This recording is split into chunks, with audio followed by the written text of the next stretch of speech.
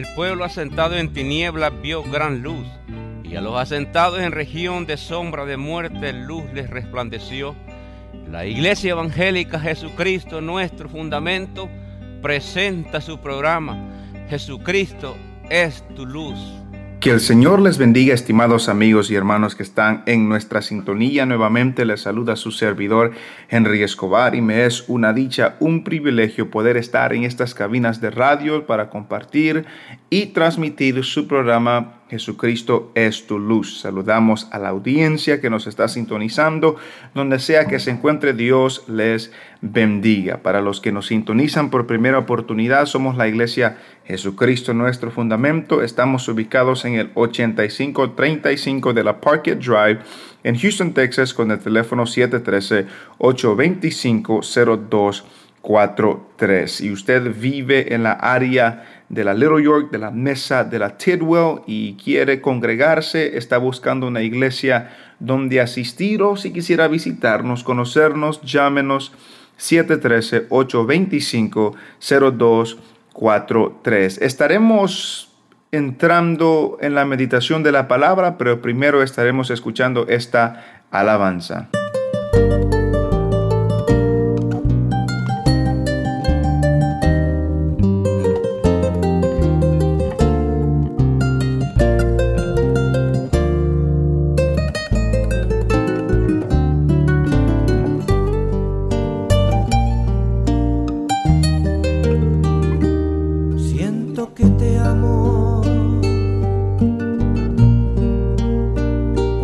Pienso mucho en ti, siento que te amo, porque cuando en ti me inspiro el corazón se precipita, siento que te amo, porque en cada palpitar una lágrima hay que brota de mis ojos que te ven aún sin mirar. Siento que te amo, derribado ante tu altar.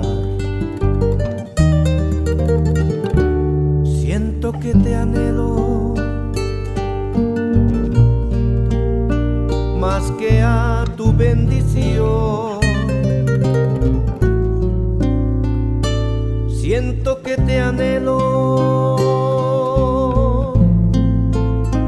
y si tú estás conmigo hasta el aire no me importa.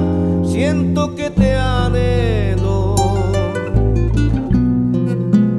y anhelo tus palabras, tu aliento y tu voz, tu consejo y hasta tu corrección. Siento que te anhelo, te anhelo, mi Señor.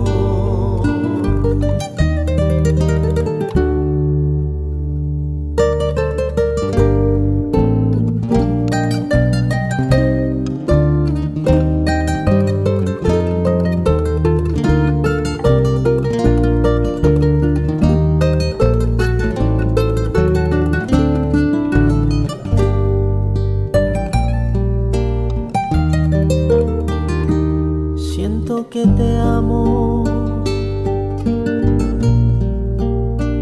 porque pienso mucho en ti. Siento que te amo, porque cuando en ti me inspiro el corazón se precipita. Siento que te amo, porque en cada palpitar una lágrima hay que brota de mis ojos que te ven aún sin mirar. Siento que te amo, derribado ante tu altar. Siento que te anhelo más que a tu bendición. Siento que te anhelo, y si tú estás conmigo hasta el aire no me importa. Siento que te anhelo y anhelo tus palabras, tu aliento y tu voz, tu consejo y hasta tu corrección. Siento que te anhelo,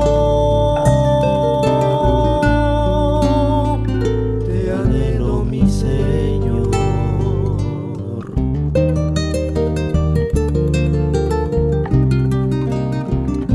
Siento que te anhelo,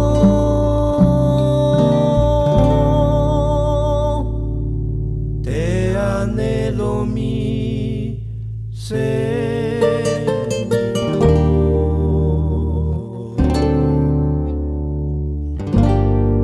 Nuevamente el número a comunicarse 713-825-0243. Y en esta oportunidad continuaremos nuestro estudio en Romanos y estaremos en Romanos capítulo 7, versículo 13 al 25 que se compartió en nuestra iglesia. Romanos 7:13 dice: Luego lo que es bueno vino a ser muerte para mí, en ninguna manera, sino que el pecado, para mostrarse pecado, produjo en mí la muerte por medio de lo que es bueno, a fin de que por el mandamiento el pecado llegase a ser sobremanera pecaminoso. Porque sabemos que la ley es espiritual, mas yo soy carnal, vendido al pecado. Porque lo que hago no lo entiendo, pues no hago lo que quiero, sino lo que aborrezco, eso hago. Y si lo que no quiero, esto hago, apruebo que la ley es buena. De manera que ya no soy yo quien hace aquello, sino el pecado que mora en mí. Y yo sé que en mí, esto es, en mi carne, no mora el bien, porque el querer el bien está en mí, pero no el hacerlo. Porque no hago el bien que quiero, sino el mal que no quiero, eso hago. Y si hago lo que no quiero, ya no lo hago yo, sino el pecado que mora en mí. Así que queriendo yo hacer el bien, hallo esta ley, que el mal está en mí. Porque según el hombre interior me deleito en la ley de Dios, pero veo otra ley en mis miembros, que se rebela contra la ley de mi mente y que me lleva cautivo a la ley del pecado que está en mis miembros. Miserable de mí, ¿quién me librará de este cuerpo de muerte? Gracias doy a Dios por Jesucristo Señor nuestro. Así que yo mismo con la mente sirvo a la ley de Dios, mas con la carne a la ley del pecado. Amén. Pueden sentarse.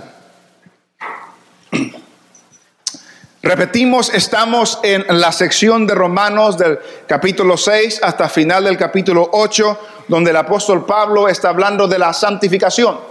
De que ahora que hemos sido redimidos, que le pertenecemos al Señor, el Señor está obrando en nuestras vidas para hacernos cada día más conforme al Señor Jesucristo. Hemos visto en el capítulo 7 que el apóstol Pablo les presenta a los hermanos de Roma y nos presenta a nosotros que nosotros hemos muerto a la ley, que la ley ya no tiene autoridad sobre nosotros, sino que nosotros tenemos libertad en Cristo Jesús. Nos damos cuenta que el pecado toma ocasión por el mandamiento, para que el pecado produzca en nosotros toda clase de maldad.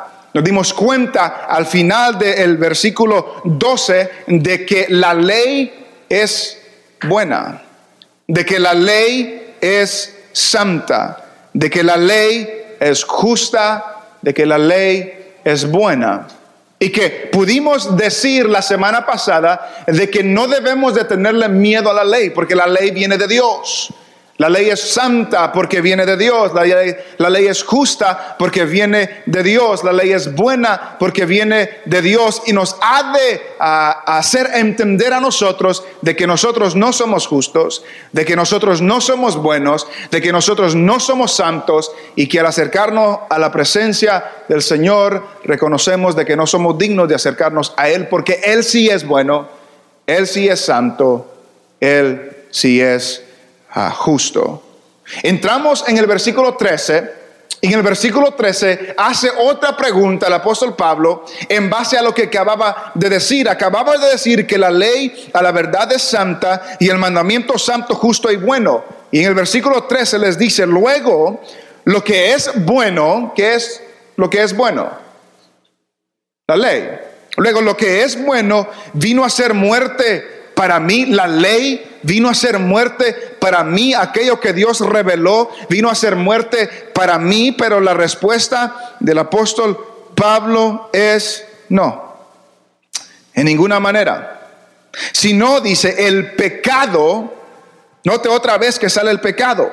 Para mostrarse pecado, produjo en mí la muerte por medio de lo que era bueno.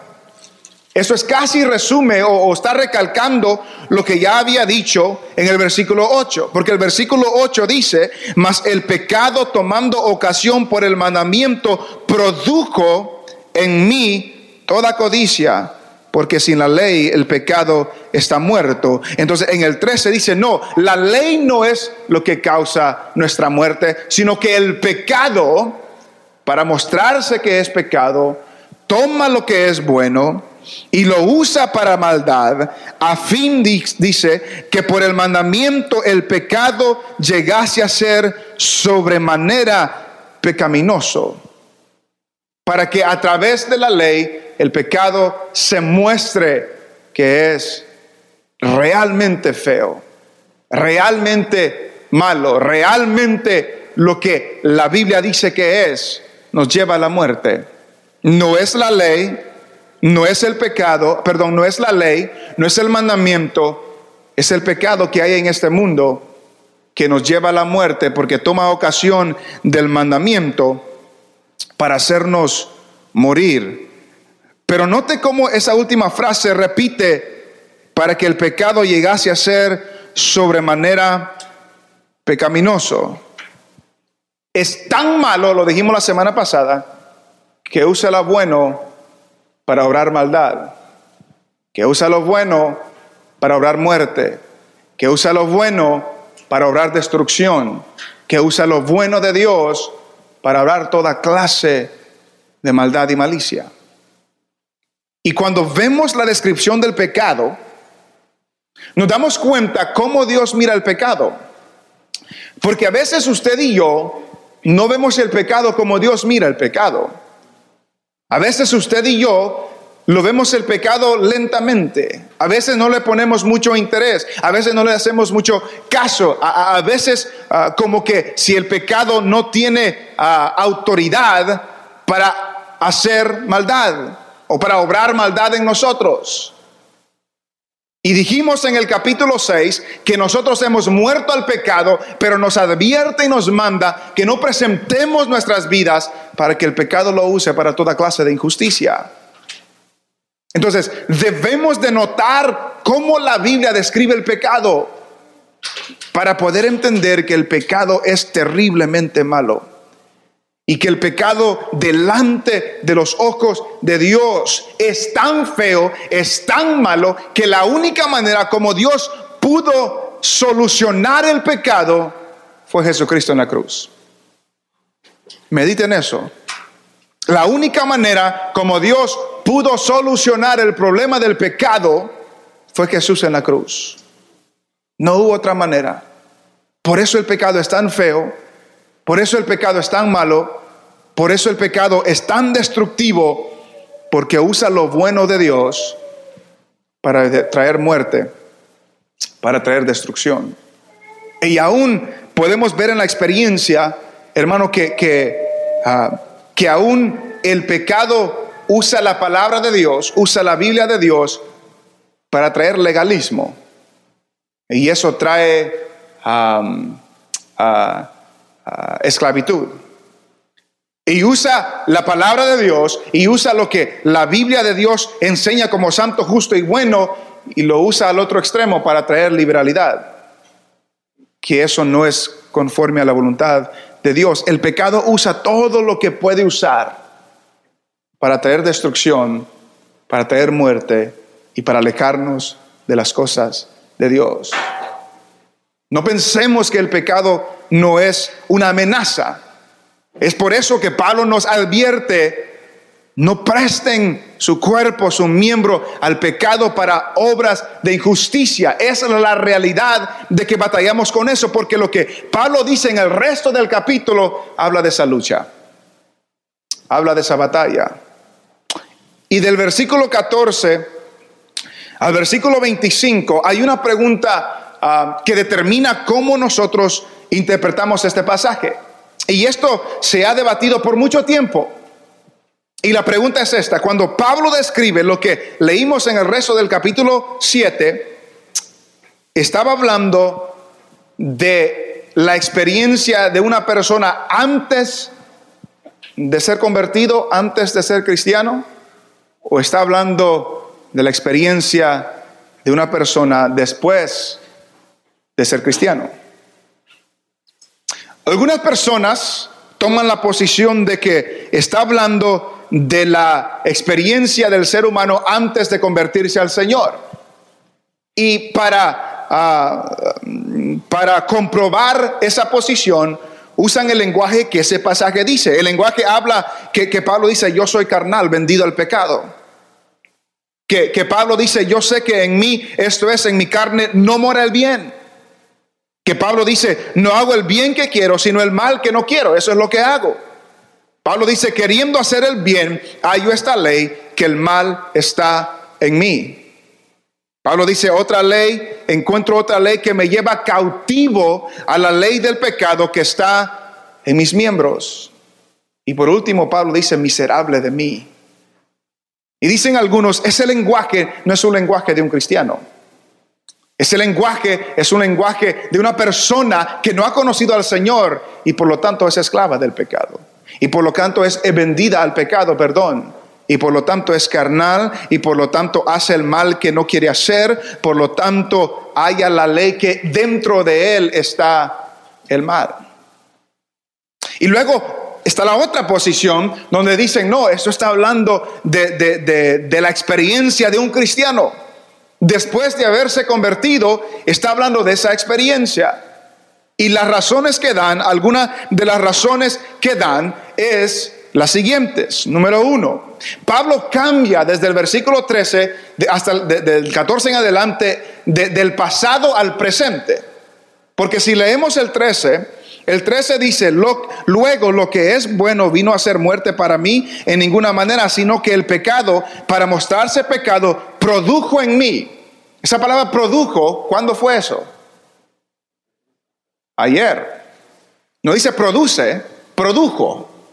Está hablando del pasado. Y del 13, 12, 11 para atrás está hablando del pasado, produjo en el pasado. Y luego cuando llega al 14 dice: porque sabemos que la ley es espiritual, mas yo, no dice fui carnal, soy carnal, vendido al pecado, porque lo que hago no lo entiendo, o no dice no lo entendí. Entonces el resto del capítulo habla de un estado presente, lo que está sucediendo a la vida de él en ese momento. Número 2, el hecho de que en el versículo 22, dice: porque según el hombre interior me deleito en la ley de Dios. Una persona que no es cristiana no se puede deleitar en la ley de Dios. No se puede. Pero Pablo dice: con mi mente, en mi hombre interior, me deleito en la ley de Dios. Y luego al final dice: así que yo mismo con la mente sirvo a la ley de Dios. Una persona que no es cristiana no puede servir a la ley de Dios. Y la última razón que puedo decir en esta tarde es que en lo que leemos, Pablo habla de el anhelo de hacer el bien. Recuerde que anteriormente Pablo había dicho: no hay justo ni aun uno, no hay quien entienda, no hay quien busque a Dios, no hay quien haga lo bueno, ni siquiera uno. Pero Pablo dice: yo quiero hacer el bien, pero no lo termino haciendo. Entonces llegan a la conclusión de que no, esta es la experiencia de un cristiano después de convertirse al Señor. Y la posición que yo estaré tomando hoy es que esta es la experiencia de un cristiano después de convertirse al Señor. Y no es la experiencia de un ejemplo que da Pablo, es la experiencia de Pablo. Es la experiencia de él, de su vida, de lo que él está pasando, de lo que él está experimentando. Que al final de esto nos damos cuenta de que si Pablo batallaba de esta manera, no es fuera de este mundo de que usted y yo batallemos de esta manera también. Y luego dice en el versículo 14, porque sabemos, note que esa palabra sabemos ha salido varias veces. Sabemos que la ley es espiritual. ¿Por qué es espiritual la ley? Porque viene de Dios. Ya en el 12 había dicho, de manera que la ley es, a la verdad es santa, y el mandamiento es santo, justo y bueno porque viene de Dios. A la verdad la ley es espiritual. Sabemos que la ley es espiritual porque viene de Dios. Y él dice, yo soy carnal. La ley viene de Dios, la ley es espiritual, mas yo soy carnal.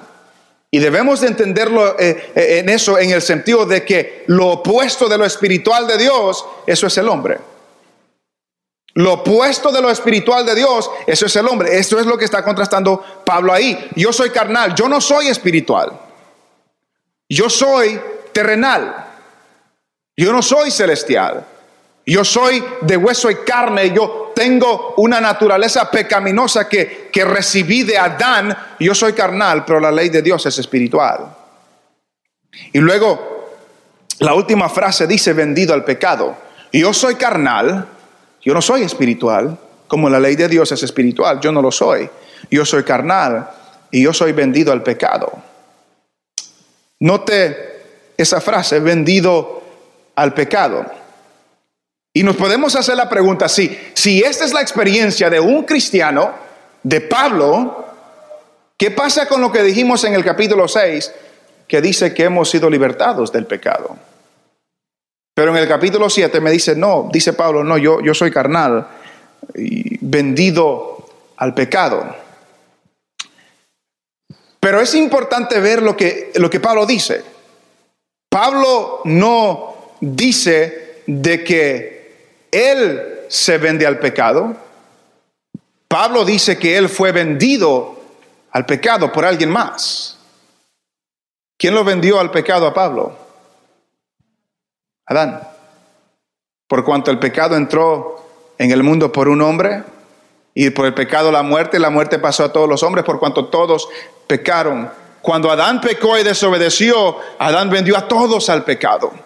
Yo soy carnal, dice, vendido, fui vendido en el pasado, y esa es mi condenación, fue vendido al pecado. La ley es espiritual, la ley viene de Dios, la ley es espiritual, yo no soy espiritual, yo soy carnal, he sido vendido al pecado. He sido vendido al pecado. Esa es la experiencia de Pablo.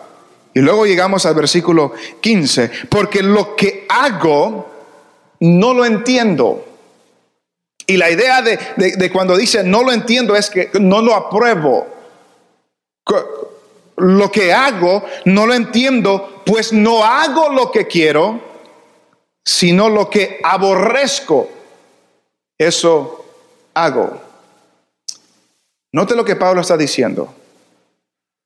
Lo que hago, mi experiencia, no la entiendo a veces, no la comprendo, no la apruebo, porque no hago lo que quiero, sino lo que aborrezco, eso hago. Y eso se va a repetir como 3 veces en este pasaje. Y recuerda lo que hemos dicho, si algo se repite, es que es importante. Es que Pablo quiere que lo captemos. Entonces, no hago lo que quiero, sino lo que aborrezco, eso hago. El tiempo se nos ha terminado. Quisiéramos comunicarles nuevamente que este programa es patrocinado por los hermanos de la Iglesia Jesucristo, nuestro fundamento. Estamos ubicados en el 8535 de la Parquet Drive, en la área de la Tidwell, de la Mesa, de la Little York. Le invitamos, si quisiera visitarnos o si está buscando una iglesia donde congregarse, le invitamos. También, si quisiera una copia de esta programación completamente gratis, llámenos 713-825-0243. Será hasta la próxima semana y que el Señor les bendiga.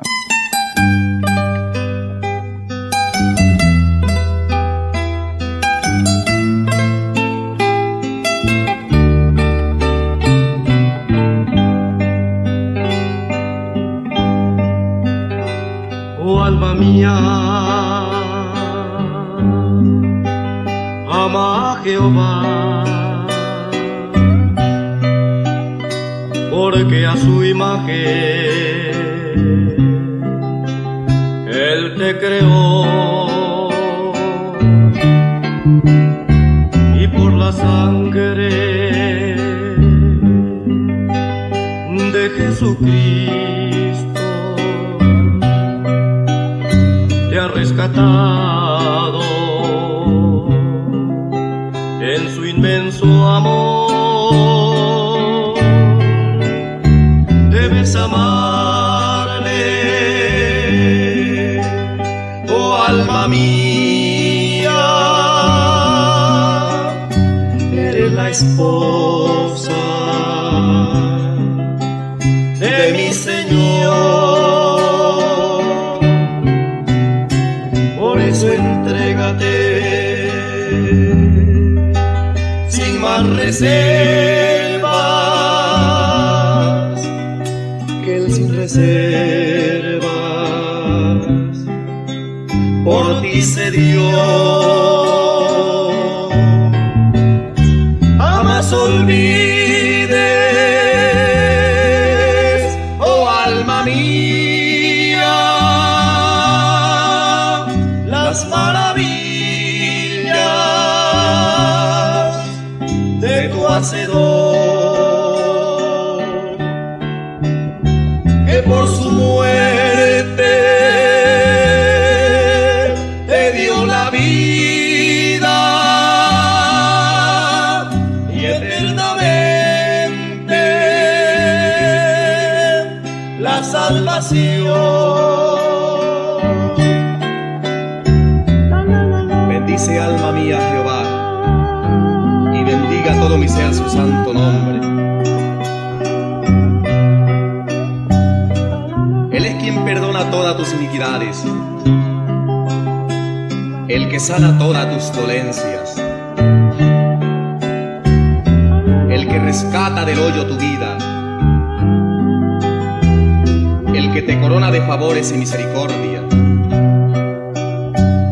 el que sacia de bien tu boca, de modo que te rejuvenezcas como el águila. Ama a quien tanto, sí, ama a quien tanto, a ti te ama, a ti te he amado.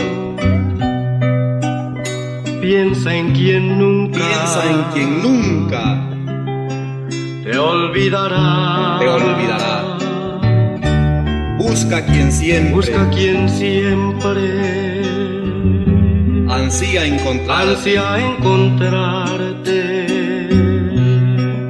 Bríndale honra, que Él te da paz.